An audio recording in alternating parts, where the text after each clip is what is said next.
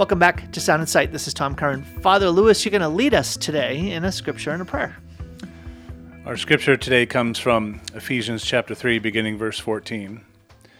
For this reason I kneel before the Father, from whom every family in heaven and on earth is named, that he may grant you in accord with the riches of his glory to be strengthened with power through his Spirit in the inner self, and that Christ may dwell in your hearts through faith, that you, rooted and grounded in love, may have strength to comprehend with all the holy ones what is the breadth and length and height and depth, and to know the love of Christ that surpasses knowledge, so that you may be filled with all the fullness of God. Good and gracious God, we do ask that you fill us with the fullness of your grace, the fullness of your blessings, as we have our conversation today, and for the benefit and the faith formation of our listeners. Through the intercession of Mother Mary and all the saints, we ask your blessings, and we offer all these prayers through Christ our Lord. Amen. In the name of the Father, and of the Son, and of the Holy Spirit. Amen. Amen. Thanks, Father. Appreciate that. Well, last night it was at your house. That's right. At the rectory. Just you and me and Carrie and the bishop. And 20 of our best friends. And 20 of your best friends. Yeah, that was awesome. I really appreciate you hosting that and inviting us. And this is it's a secret meeting, and we can't tell you anything else about it. So just know that you are on the outs. We are on the in. That is not the case. Father, what was the gathering all about? The gathering was, these were, the bishop and myself, our vocation director, Father Carlo Triste, and my retired priest living in residence at St. Mary, Father Mike Kwiatkowski, and 16 adults, 8 couples, and these are the couples, the parents of 8 high school boys who were in a discernment kind of prayer discussion group with me called the Melchizedek Project, which is a discussion group, as I mentioned, specifically focused on helping these young men to discern God's calling for them, their vocation. Specifically, are they called to the seminary and maybe eventually the priesthood? And so I concluded this. It's a pretty elaborate program. It's pretty structured. And at the conclusion of that, I wanted to have the parents join us for some society. I've done it about 5 times, and this was the last one, and we did it with the bishop, just to get to know our Bishop Bill community with him and hear from him how we can continue the discernment culture at home and any questions any of the parents may have had in just a nice, relaxed social setting. Nice. How do you think it went? I think it went good. I mean, since I hosted, I barely survived. I'm not used to hosting. I don't like hosting, to be perfectly honest with you, but Carrie could tell. She could. She said, "Boy, he looked nervous. I just had to step in and help him." So she tried to help. Did you sense her helping? I did. It was wonderful. Okay. Too bad the kitchen is about half the size of your office here, so we can't get more than one body comfortably in there to do much. So, but fortunately, the good people at Outlaw Barbecue provided the meats and the sides. So that was good. Yeah, good stuff. That was really good. Whatever that loaf of meat was. There was the sliced brisket, and then we had the grilled chicken thighs. Yeah. That brisket was amazing. Yeah. Wow. Yeah, good stuff. Oh, all right. So, Carrie, and she said that I was mentioning to you before we got on the air how she was like kicking herself afterwards because the moms, she blamed it on the moms. The couples did not step up and help you, despite the fact that you were waving your hands at us through email, saying, "Hey, folks, we're having this potluck. That means everybody brings something, right? And I'm going to provide the meats and the side, so you're going to provide something, right? And it's the bishop coming, so you're all going to kind of bring something, right?" And we had some sparse. It was slim pickings. Well, it's a good thing I had all that meat and the mac and cheese, and we had some brewskis and a lot of wine, so at least that helped. But it was thin pickings after that. Yeah. So Carrie's like, "Why didn't I help Father?" And she was like, I think I was hearing the voice of her mom. Her mom loved taking care of priests. Oh. So it's like, and don't you know this is not going to be their best gift? I mean, occasionally you're going to have a priest who's really good at like hosting and entertaining. But the default setting should be, Father doesn't get it, right? He doesn't have to get it. It's not going to be his main thing. So when he's hosting something, get in there and surround him with support. Yeah. So it's just like, she was shaking her head, and she went on and on about it. I said, let go. All right, let go. She said, I'm going to write him a note. I'm going to apologize. I'm going to do Oh, it's fine. I was embarrassed when we ran out of forks, and some of us had to resort using spoons to cut and eat our meat. So Yeah. Well, it was at good that thing point, it was you tender. just got to laugh. It was tender. And I Yeah. think there was only like one person. I mean, to be Probably fair. me. Yeah, I think you were the only one, Father. I think pretty much everybody else had the fork. So the last shall be first. There you go. Higher There we place in go. heaven. Higher place in heaven for you. Was there anything that came out of the sharing that you shared quite a bit, but when Bishop shared and Father Mike shared and Father Ratuiste shared, I don't want you to play guess what Tom is thinking, but there were a couple things that were like, oh wow, I didn't really think of that before. That came out of that sharing. Now, if you'd heard it all before, I'll toss out the things I was thinking that struck me. But Yeah. was there anything that struck you? Well, when Bishop, who mentioned that that archbishop he knows, must be an archbishop he knows in France, who gave the 4 practicals of how to foster the culture of discernment, what stuck out for me is something that should be so easy always to remember, but we don't remember it, and that was the first one they said. And yes, we love God, but remember that you're loved by God. And what does that have to do with discernment vocation? Well, if we are convinced and we're always mindful of that we are loved by God, then everything else flows from that. We can trust God, and we can trust that God has a plan for us. We can trust that God does want us to be happy, and therefore we should not be afraid, even if our discernment leads us to discerning a vocation that we would not have thought otherwise is our calling. But I know I'm loved by God, and I trust that God wants what's best for me and for His glory, and so this is the path. So that stuck out immediately to me. Yeah. Oh, that's interesting. That was now that you say it, I'm like, oh yeah, that's right. That was a nice little structure. And Bishop is such a good storyteller. Yeah. He doesn't just say, let me share with you 4 points I heard from Archbishop Bruno Forte. It was, I was in Lourdes praying for giving the diocese to the Blessed Mother, and there met the doctor, and the doctor had brought us into a meeting with this archbishop. It was really cool. It was kind of like he brought you on a journey with him. Yeah. And then said, oh, by the way, here are the points. Yeah. I thought that was pretty cool. Good job, Bishop. Yep. Right? Yep. He did good. So isn't that nice that the bishop's getting kudos from us, right? So the thing that one of the things that jumped out at me, and the bishop brought it up, and then Father Mike added to it, and that was the atmosphere in the home. And do you remember the point? I don't. So quite- the atmosphere in the home that says there's an atmosphere in the home that promotes vocations, but there's also a more subtle atmosphere in the home that can suppress vocations.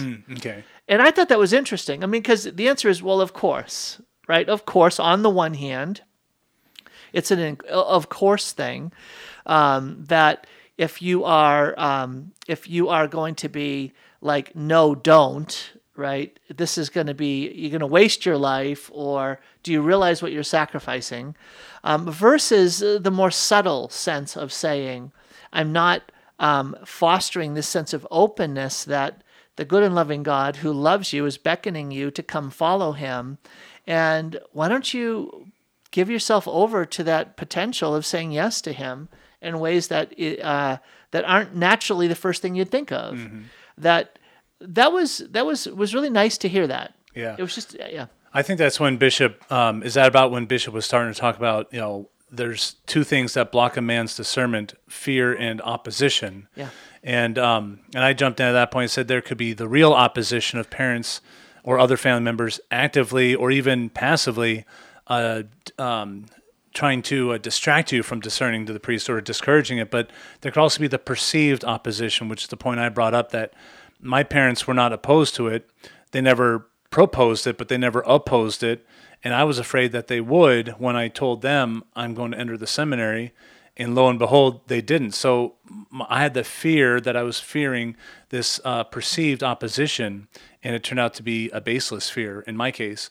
And I think that is a real fear and a block for a lot of young men. So, when Bishop spoke on that, that's a good point. Thank you. In fact, I Yes, you actually put more flesh, you put more meat on the bone, so to speak, regarding that point. And it's interesting because when I discerned entering the seminary, my parents, even though they were devout Catholics, there was that sense of saying, "Are you sure you want to do this?" Mm-hmm. And I also like that Bishop saying you can check one box. Yeah.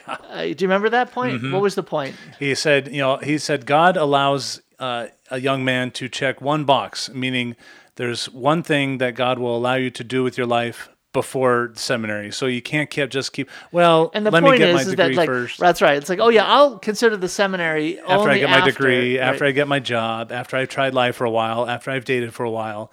No, you only get one of those boxes. Otherwise, you're just going to keep kicking the can down the road because, well, I got to try this out. I got to try this out. And pretty soon you're 45, 50, 65, and you still haven't discerned your vocation, you know? Mm-hmm. Yeah.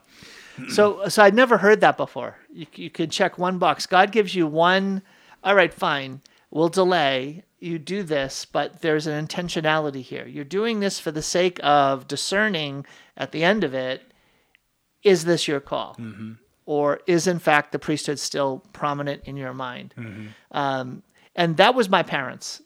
My parents were saying, finish college first, and then consider the priesthood. Yeah. And I remember that because the priest was the priest had come to dinner at my parish, and because I was meeting with him for spiritual direction, and we were friends with the priest at the parish anyway. So, but he was having dinner with us, and he said, "Well, if you know that you're going on a trip from, you've heard that analogy how many times? If you know you're going on a trip from Seattle to Boston, why would you take a detour and go to Dallas, right? No, head directly to Boston." And so that was the idea of why would you wait 2 more years to finish college mm-hmm. when you can go directly to the seminary now and discern it, and then if for some reason that doesn't make sense, then you can always come back. Yeah. So I think that influenced my parents just to have it directly challenged. Nice. Yeah. So, and lo and behold, you are still not called to be a priest. I know. Who knows what God needed you to receive in seminary to be the husband you need to be for Carrie. Well, and it's so interesting. Just this discernment applies in a lot of things. I was talking to a dad in the past week, and his son is going to be a senior in high school, and football has become really important to him.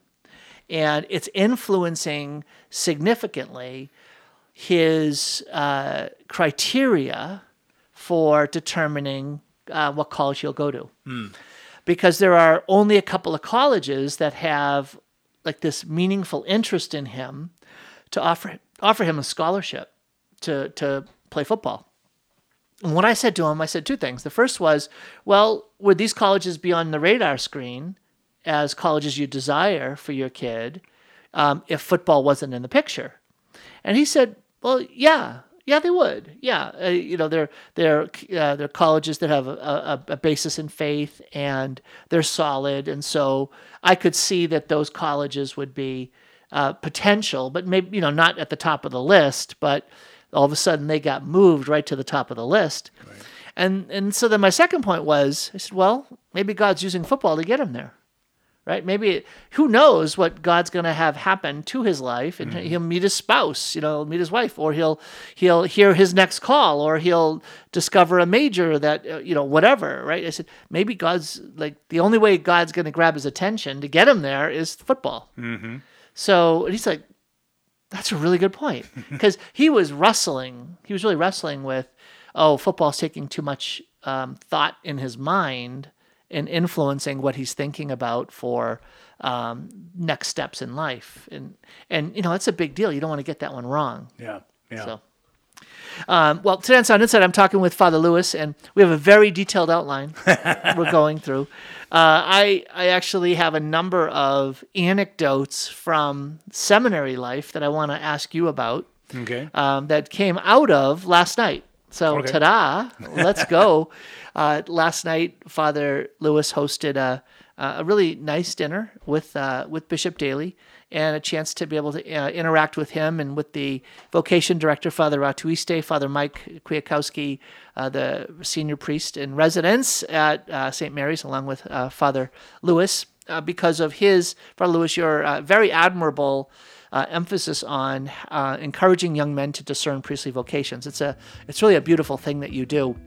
And I think you have a statistically significant number of seminarians in the diocese now coming traced back to you. So that's I try not to brag about it. That's a really cool thing. All right, back in a minute with more Sound Insight. Hi, this is Dr. Tom Curran, and you know me as the host of Sound Insight. I am also letting folks know that as a realtor licensed in the state of Washington and in Idaho, I love serving Catholic families and others who are discerning a move for yourselves. It's much more than buying or selling a home. It's discerning a whole new life. If that's something that you would find a help in, if I could be of service to you, please be in touch. You can find out more at drtomcurran.com. drtomcurran.com.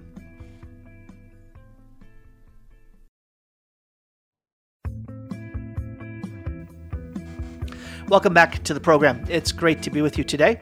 I'm with Father Jeff Lewis, the pastor of St. Mary in Spokane Valley. So, Father Lewis, we are heading towards the end of the summer, and I was at Mass on Sunday. You weren't. But it was noted, huh? Yes. But the parish is getting fuller and fuller. It is getting with a lot of families, a lot of young families. Yeah. You're smiling. Well, I smile because I think it's great, and also because I flat out, called out the parish. I think toward the beginning of June, I think it was, when I said, "Look at y'all. I look out more and more, and I only recognize half of you. I need you to introduce yourselves to me because I'm failing as a pastor. I don't know who you are." And we kind of said it tongue in cheek, but I mean, seriously. And then people took me up on that offer, like introducing themselves. And like you say, it's interesting. The parish has grown in numbers of households, but definitely grown numbers of people, because a household could be the widow living alone who finally entered into a reward, replaced, so to speak, with a household of a young couple with 3, 4, 5 kids. So there's a net growth of 5, 6 people right there, and it's been incredible to see it grow. And I'm a little worried because I don't know who these people are, and I want to know them. Well, it's a very encouraging thing to see young families at Mass.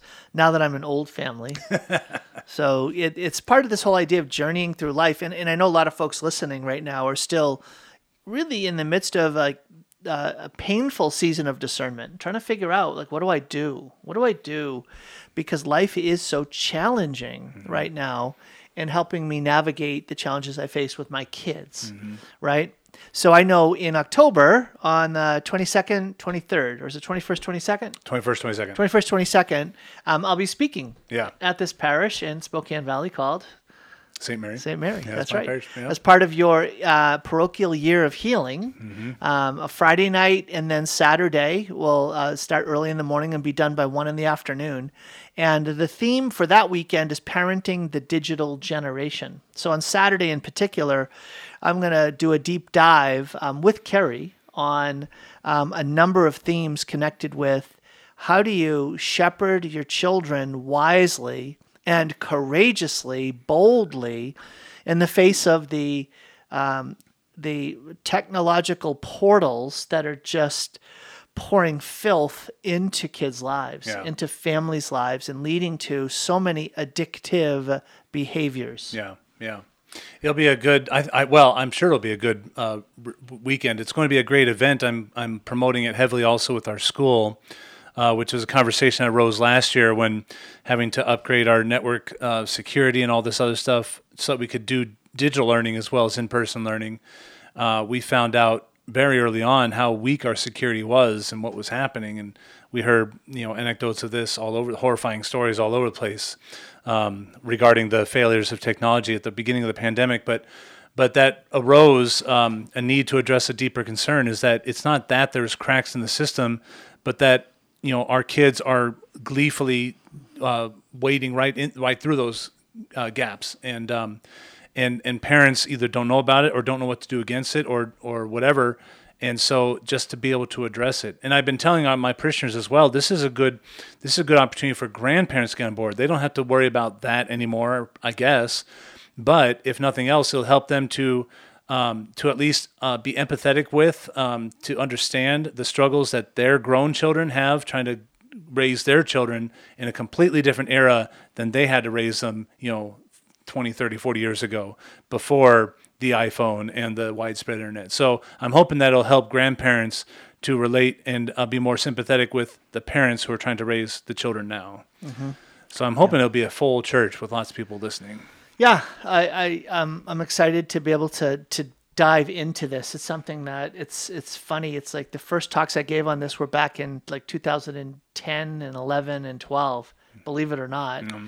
And those talks I've got to tear up 90% of the content because let's just say it hasn't gotten better. No. Right? Things have continued to steamroll down, and it feels like the angle down is even more steep. Yeah. Things, but I also see some creative new efforts to improve things. Mm-hmm. Have you ever heard, smartphone? Have you heard of a Wise Phone? Yeah. I think it's very creative. I'm thinking about getting that, if nothing else, to just simplify my life. But right. It functions like a normal smartphone, but it only comes with like 6 apps total. And you can't download anything else, and it cannot access the internet. It's only meant for communication and texting, and I think there's a flashlight and a clock. Right, and GPS. And that's it. GPS, that's it. Is it basic? Yeah, the basic functions that people really actually find functionally, practically valuable. Because God bless us if we have to get back those indexed maps. Mm-hmm. Or those huge road atlases that you have to unfold out of the glove box of your car. Right. We used to carry this big one. You kind of flip the bob, like H4. Yeah. The gridding of like, okay, there's the street, but where is it on the street? God bless us. Yeah. I'm old. You're pretty old, Father. I'm older. So, all right. So this journey that you're on, folks, you're not meant to do it alone. You're just not. You're meant to call upon your brothers and sisters in the community of faith to provide a sense of guidance, support, and strength to be able to be encouraged to take the steps you need to take in order to protect your kids, to lead your kids, and provide for your kids. So this isn't only about no, don't. This is also about yes, how. Mm-hmm. So that's what we're going to be exploring on October 21st, 22nd. That's a Friday night and Saturday. And I'll be talking more about that on Sound Insight in the next month. But you have another session coming up, right? Yeah. The one that's happening before then. Yeah, so in 3 weekends. So this year of healing we're doing at St. Mary began on Divine Mercy Sunday, and we'll conclude this upcoming Divine Mercy Sunday. But maybe these kind of things will continue. I've already been talking with a couple parishioners about other ideas we can do at the end of the year, but lots of different things going on to try to promote various aspects of healing, personal or emotional, spiritual, communal, and relational, and where we can access the various healings that we need. So in September, a priest friend of mine from seminary days, who was my spiritual director then, and now we're friends. So I must have passed the bar. But nice. But anyway, he's a conventual Franciscan, and I've invited him to come and speak about the healing power of sacred scripture. Oh, wow. And that'll be September 17, 18, that third weekend, Friday, Saturday again. Who's that? What's his name? Father Brad Molunsky. Okay. Yeah. Did he teach at Catholic U? He didn't teach there. He was in their formation house there when I knew him, and so he supplied himself out as an extern spiritual director. Oh, wow. At Theological College. And then, but he's had all kinds of gigs. Formation has been about half his career, but he's been chaplain of hospitals. He's been pastor of their mother house in Syracuse. I think it's called the Church of the Assumption of Mary. Anyway, so he's had a number of jobs, but that's his province, is the Northeast there. I should interview him. Right? Well, just let's get the word out. Yeah. So connect me to him. He's going to be here for a week, so I'll talk to him. We'll see if we can arrange it. Yeah. Yeah. Well, before. Yeah. To help promote it. Come on, don't you want people coming to this? I do. Let's go. So let's. In just the theme, the healing power of Scripture. Yeah. So let me ask you the question: when you hear that Scripture has a healing power, what comes to mind? Consolation is what immediately comes to mind. Is that part of what makes... In what way? Well, that I guess a closeness to God, and that, one of my favorite passages in Scripture is Psalm 46, verse 11. Be still and know that I am God, supreme among the nations, supreme on the earth. And so if I'm getting all worked up and anxious about the goings on of the world, that brings me back to a place of peace and centered on God. God is the one. We may not see it now, but God is fully in control. The war is already won. We're just kind of in cleanup duty as Christians, discipling others and evangelizing. But God's got it in hand. And that calms me down, takes me out of the anxiety, brings me back to a place of peace. And then, Okay, so I'm going to mine this a little bit more, Father. You're going to feel a little spotlight on you here. So you call to mind Psalm 46:10, be still and know that I'm God. Okay. How does that bring you healing? Like you say, it consoles you, it calms you down. Like, is there a spiritual practice? Like, for instance, is it that, okay, I'm getting a little frenzied right now. The phone is ringing. Someone's knocking at the door. I'm seeing my list of things to do. It's a little bit overwhelming. Wait a minute. There on the wall is be still and know that I'm God. Okay, so what do I do with that? Do I take my Bible and I go sit in adoration? Do I just pause for a minute? Like, what do you do to make that scripture be a healing, a source of healing or consolation for you?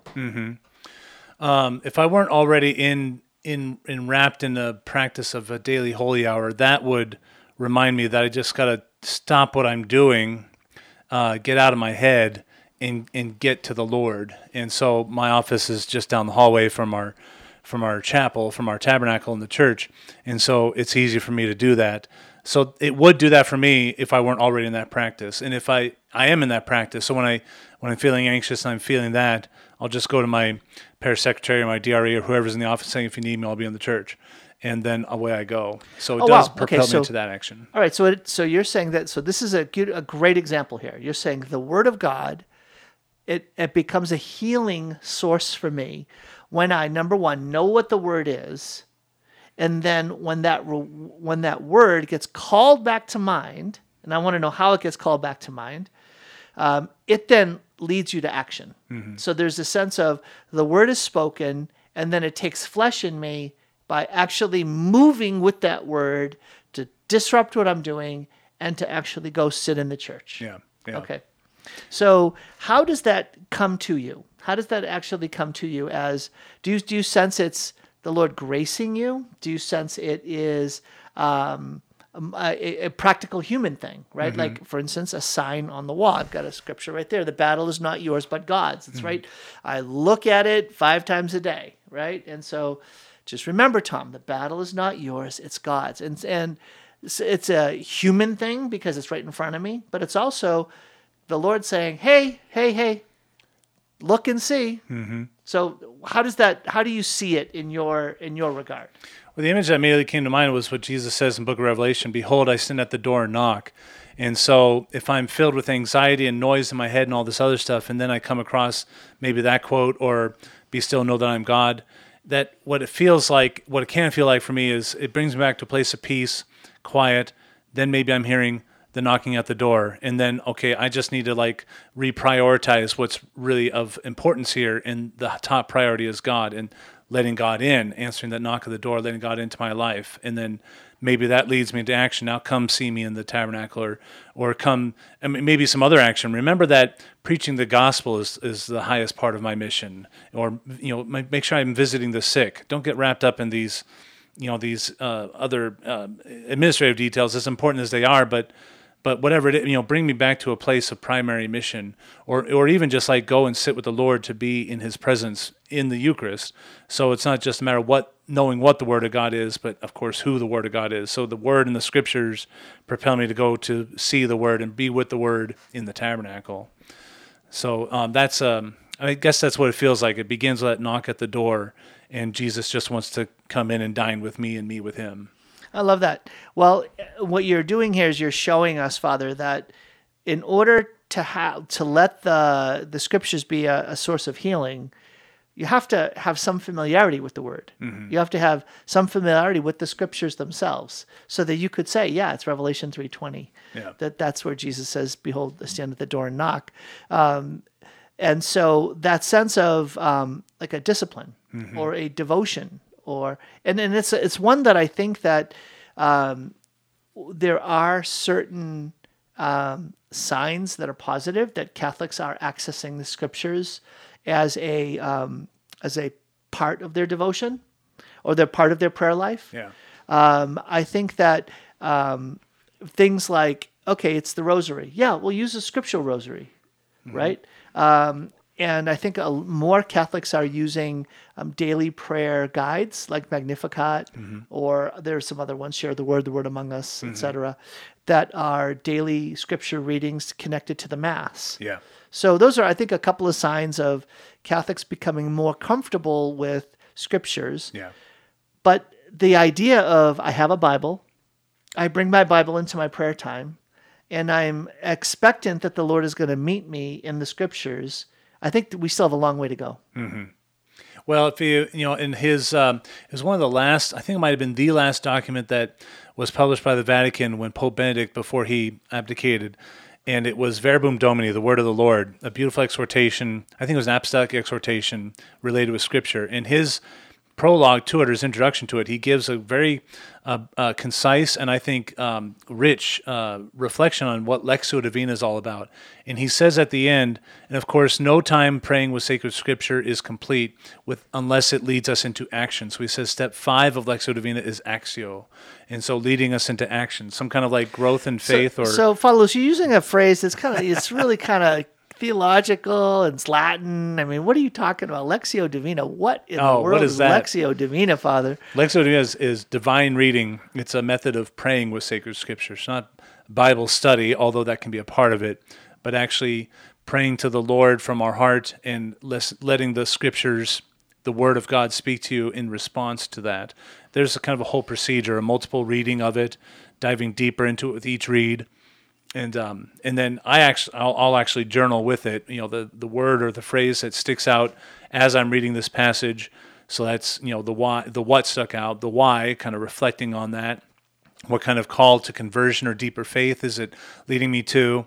And then actually concluding with a prayer, and then, okay, I better make the resolve to follow through with action.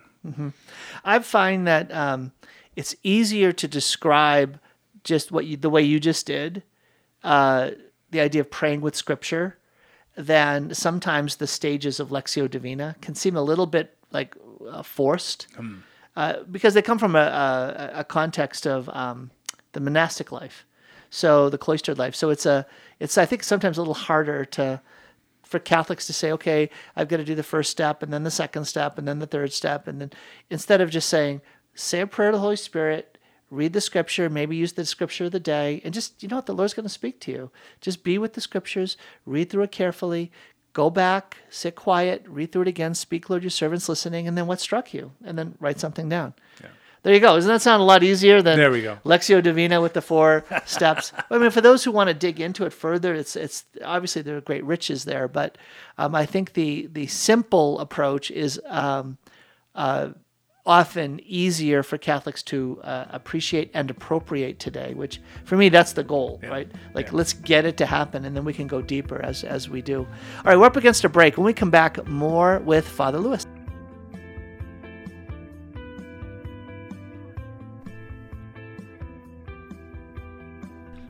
Hey, this is Dr. Tom Curran, the host of Sound Insight, but also a realtor serving wonderful folks like you in the state of Washington and in Idaho. I've had the privilege and pleasure of helping dozens of families in the last 2.5 years discern and find a strategy, a path, and a plan to help their families find a whole new life in eastern Washington and northern Idaho. If I could be of service to you in that, I would love to. Please reach out. drtomcurran.com, drtomcurran.com. Okay, back to Sound Insight. Welcome back to Sound Insight. This is Tom Curran with Father Jeff Lewis, the pastor of St. Mary in Spokane Valley. If you enjoy this program, I do encourage you, go to mycatholicfaith.org. You can sign up for the podcast, the Dr. Tom Curran podcast, right there. And if you do, give it a 5-star rating. Look, Father Lewis, I think you're sensing a word from God that they must give a 5-star rating and leave a comment about it. Encourage others to subscribe to that podcast, because then it becomes more visible to others and others can be blessed by this programming. So go to mycatholicfaith.org. You can click on the link to Apple Podcasts and you can subscribe to it. You can give it a rating, 5 stars, and you can leave a comment. That was in Jesus' holy name. That was my discernment. You can do it as you see fit, as long as it's 5 stars. All right, there we go. So, Father Lewis, back to the seminary and prayer. So that was one of the themes that showed up last night at the little dinner was, hey, how does spiritual theology, how does spiritual life show up in the seminary? I know that one of the things that tends to happen to seminarians in the seminary is there's this progression that can occur because of the order of life, right? That schedule of life that allows for and promotes quiet prayer. Be still and know that I'm God. And so there's that natural sense of growing from a more discursive form of prayer, where I'm reading prayers that are even beautiful, devout Catholic prayers that are perennially valuable, to a more meditative approach of prayer, and then from meditation even to a contemplative approach of prayer. Is that overstated, or do you sense that? Yeah, in fact, I can remember that. I sadly can't really remember that. I think our spiritual life in the house, especially in major seminary, I think it, as I look back, is very compartmentalized. When we had the days and evenings of reflection in house, those were the best times for prayer, but they were too few and far between. And unless our spiritual director would take a more active and direct approach to here's how you can pray at a deeper meditative or contemplative level, I'm not sure that it was really happening. Guys seem to have the gift that if they made it a priority. But and maybe it's different from seminary to seminary. I suspect it is, because mine was attached to Catholic University of America, and the academics were great. Therefore, there was a tremendous emphasis on the intellectual formation of seminarians. I think almost to the expense of the others. It felt really out of balance. And I think we might have shared about this before, but in any event, at the time, I guess I was pleased with it. Like what we were doing as a community in the house, and then making time for the Holy Hour was very enriching for me. But I still needed to have something to read or to do, and I wasn't trained, and I wasn't therefore comfortable with just being with the Lord and just letting the mind go deeper into the mysteries of God and just being in contemplation. That was lacking, I thought. So I'm sitting here and I'm like, what? Honestly, I'm like, oh, that explains so much about priests who, if they, I'm kind of stunned here, to be honest with you, Father. Are you surprised that I'm stunned? No. Should you, that I'm like, I don't, wow.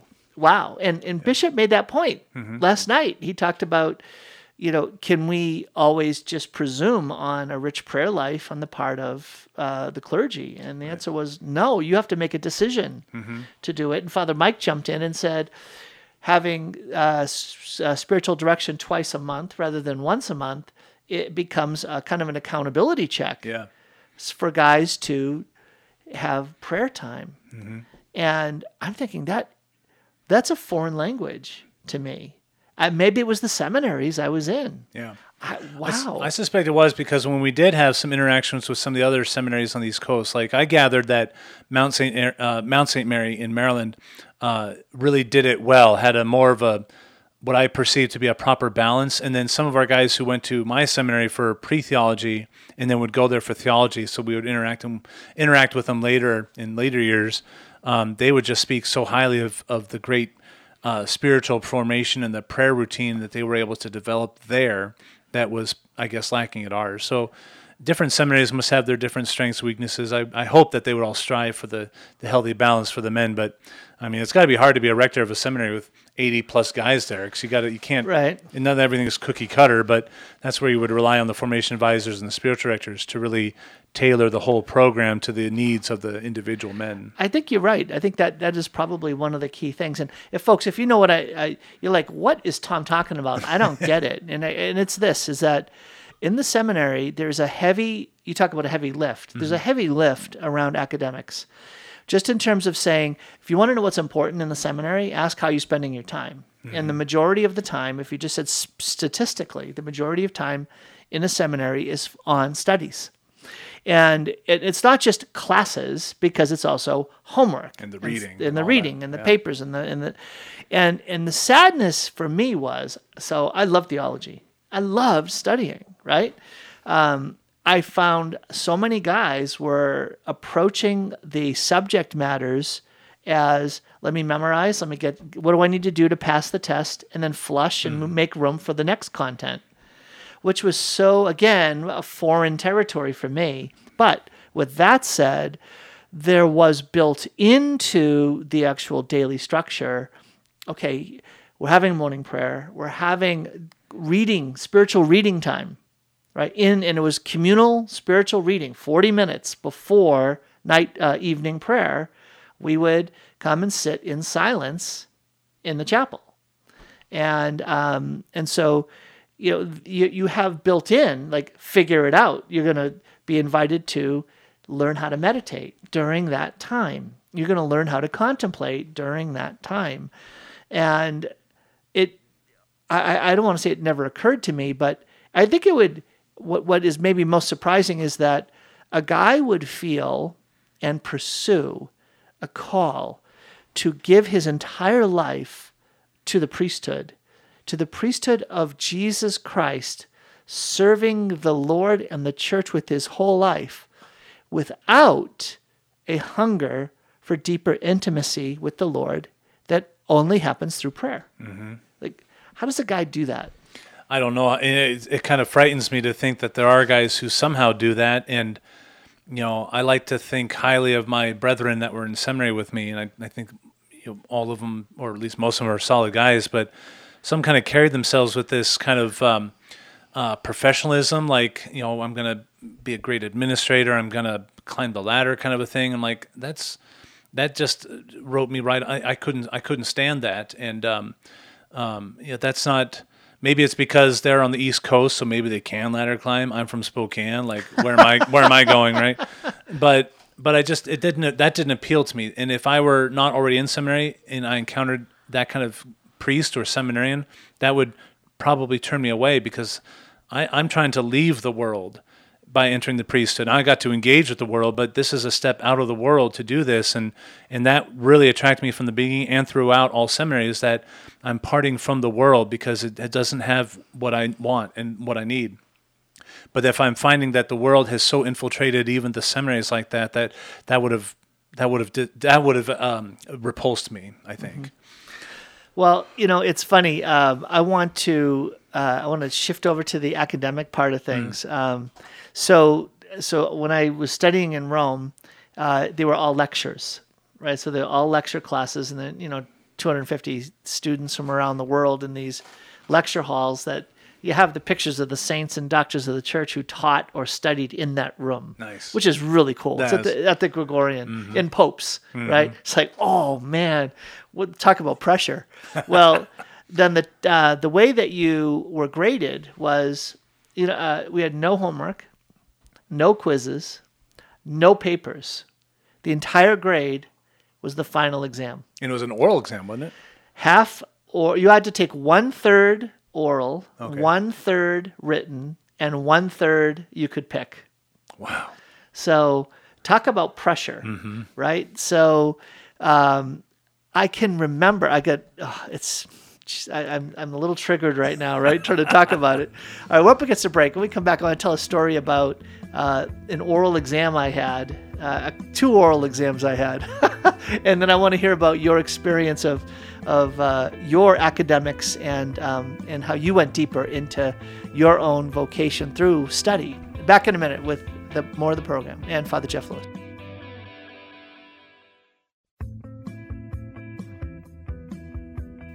Okay, so Father Lewis, 1/3 oral, 1/3 written, 1/3 my choice. I did oral as much as possible. I did as few written exams as possible.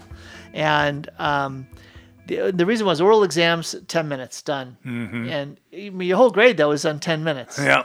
and there was a saying in Rome, and it was 6 will get you 10. So there was a 10-point grade system. So a 10 is a perfect A. And a 6 was the lowest passing grade. And so the saying was 6 will get you 10. Like, as long as you pass, it does not matter. And so there were guys who would just go and sit in the lectures and not really pay attention because they didn't know Italian very well, because they're all in Italian, right? Mm-hmm. And there was a medieval church history course. And I can remember the teacher, and he just was not that engaging. Well, I went and I read like these volumes on church history myself, and just knew all of this. I was so hungry just reading, and I loved it. So I walked into the oral exam, and he said, "Okay, I want you to tell me about the history of popes beginning on this date." And I'm like, "Oh no." I had studied like that history like 2 popes later. I knew everything. Like I had so much detail. Like I was like I really knew a lot. But he asked me 2 popes earlier. And I'm like, "Father, okay, listen, I can tell you all about these popes." And I was scraping. I was scraping for the little details that I remembered. But unfortunately, his class began at that earlier stage than mine. Well, I got a 6 out of 10. I was a really good student. I graduated number 1 in my class, but I got a 6 in that class. Not because I didn't know the content. I loved it, but I didn't pay attention to the lectures. I was just immersing myself in the content. So there's a drama involved in where I studied. Anyway, it's nice to know you're human, Tom. Yeah. But go ahead, Father. Do you have a memory of facing down a professor or a particular topic? Well, lots of them actually. But back to your preference for oral exams. I was so nervous at the first prospect of my first oral exam because I was like, so much is writing on these 10 minutes. But then after doing the first one, I was like, man, that's great. And in retrospect, I still would prefer that for the practical reason that a lot of my discourse with the theology that I learned is not going to be sitting down and writing papers. I don't plan on writing articles or books, for example, but sitting down with parishioners to be able to explain questions as they arise. So that conversational style, appealed to me on that practical point. But on one of my moral theology classes, Introduction to Christian Ethics, I think it was, that was a great. I think the professor was just predisposed to just kind of be easy on the grading, and he approached it a young guy, very layman, very conversational. And so if we were kind of getting off base or whatever, he would just kind of like in a conversational style bring it back, and then he gave me an A. And so so that was nice. And then another one, it was this was a much tougher one. It was I think it was a Sacraments of Initiation course. And a lot of it was history and really history. I mean, I wanted to know it's the theology of how these sacraments work. He was giving us the history of its development and our church's understanding of that theology, which is fine. It was a different emphasis than I would have cared for, but there was one part of it I just completely flopped. And the guy tried to save me, and I still completely flopped. And I can't remember what it was. I've expunged that from my mind because of the horrible memories. But because of that one flop, and everything else was like an A, but it brought the whole grade down to like a B. And I know, right? Terrible, Father. But you had 6 gets you 10. And yet you're still a pastor. I know, right? You had in Rome 6 gives you 10. At TC, we said C's get you D's. I'm putting my hands down like on your head. You're still getting ordained. So these hands, C's get you D's. Or what do they call a student in the seminary who averaged a C+? They still call him father. So so we had those kind of consoling knickknacks to get us by when the academics got tough. Yeah, that's great. Well, it's I can remember proposing to a fellow seminarian who's now a vicar general in a very large archdiocese. And I was saying, we were just talking about formation, and I just said that shouldn't formation be a little bit more oriented towards the actual life that a priest lives rather than what is more of a like scholarly objective? Of course, priests ought to know the teaching of the church and be able to integrate that into their life and be able to say, I can present it and teach on it and defend it. I got all that. But if it means that they struggle to do things like, how do I lead a team? How do I administrate a multi-million-dollar operation? Mm-hmm. How do I work with volunteers? How do I raise up a vision? How do I strategically discern and plan? Right? These are things that not a lot of time was given to in the seminary. How do I talk to a non-priest about Jesus, just in a way that evangelizes? How do you evangelize? Yeah. Yes. How do you share your faith? How do you pray with people? Right. We had a couple programs on that. Right. But he was mortified, scandalized that I would propose that there'd be less theology. And I'm like, excuse me, I love theology, but there seems to be a bit of a tail wagging the dog here in terms of the amount of time given to study versus a more holistic approach, which leads me to Cor Christi. Yeah. So last night, Father Ratusti was there and he gave us an update about Cor Christi, this amazing, again, I consider very innovative approach to recognizing where young men are at and what they need. So for folks who don't know, what's Cor Christi? So Cor Christi, first the phrase means the heart of Christ.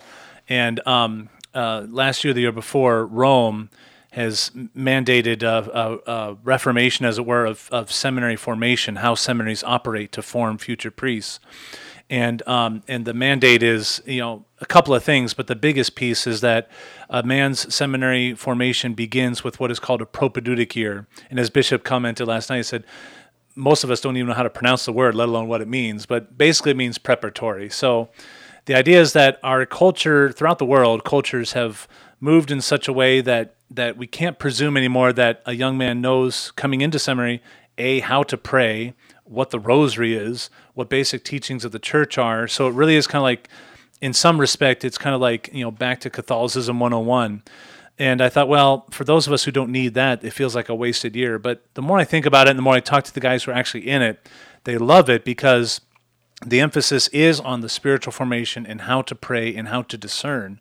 And I think that the tricks of the trade, so to speak, that they will learn in that year, even if later in seminary the academics get heavier, maybe to the point of being overbalanced, at least they will have that solid foundation that when life gets busy, because as a priest it will get super busy, they will still have those foundational principles on the importance of prayer and how to pray and how and why to make time for prayer that will sustain them. And anyway, so if that had been missing before and it was kind of like a tag along with the academics, now it's like the first and the foundational piece of seminary formation that the young men will now be getting moving forward. Yeah. And so Cor Christi is our propedeutic year program for the Diocese of Spokane. Well, I remember, I think it was Father Barnett was saying when he was on with the bishop and we were talking about it, that there was a human formation dimension that was also sort of like a big deal because of the acknowledgement that there are a lot of young men who have this seed of a vocation in them, but they come from really broken circumstances, or they lack a lot of human formation. Mm-hmm. And so there's a lot of sort of like, you got to prepare the ground. You got to pull some weeds. You got to kind of lay the foundations and can't just presume that the culture that they grew up in isn't in fact toxic. Right. You have to almost presume the opposite and then build from there. Yeah. And a focal point of that, I guess, is in a particular way is the healthy and prudent use of technology. And so the guys in our propedeutic year program, they actually are on a technology fast 6 days a week. And the guys are already reporting, I've never slept so well, I've never prayed so well. All these things being absent of that constant access to the smartphone or the whatever has notably improved their life in short order. But that's one aspect of the human formation is the prudent, regulated use of technology. That is amazing. I love that. When Carrie heard that last night, the 6-day fast, she's like, oh, yes, I love that. And I think that that's where we need a snowball effect, right? If you talk about some momentum, if we had more parents signing up together to say, let's go on a technology fast, let's just watch what will happen, I think some stunning revelations will happen for what is recovered in family life, what's recovered in one's individual life, and that should not be underestimated. So, well, Father Lewis, we made it through the hour. Hey, how about that? Yeah. Very robust outline. We made it. Isn't that funny? I was going to say that and I held back, but you just went there. Blew that door right off. So, all right. I appreciate you being with me today, Father. Thank you all so much for listening. Pray God's blessings on your day. Join me tomorrow for more Sound Insight.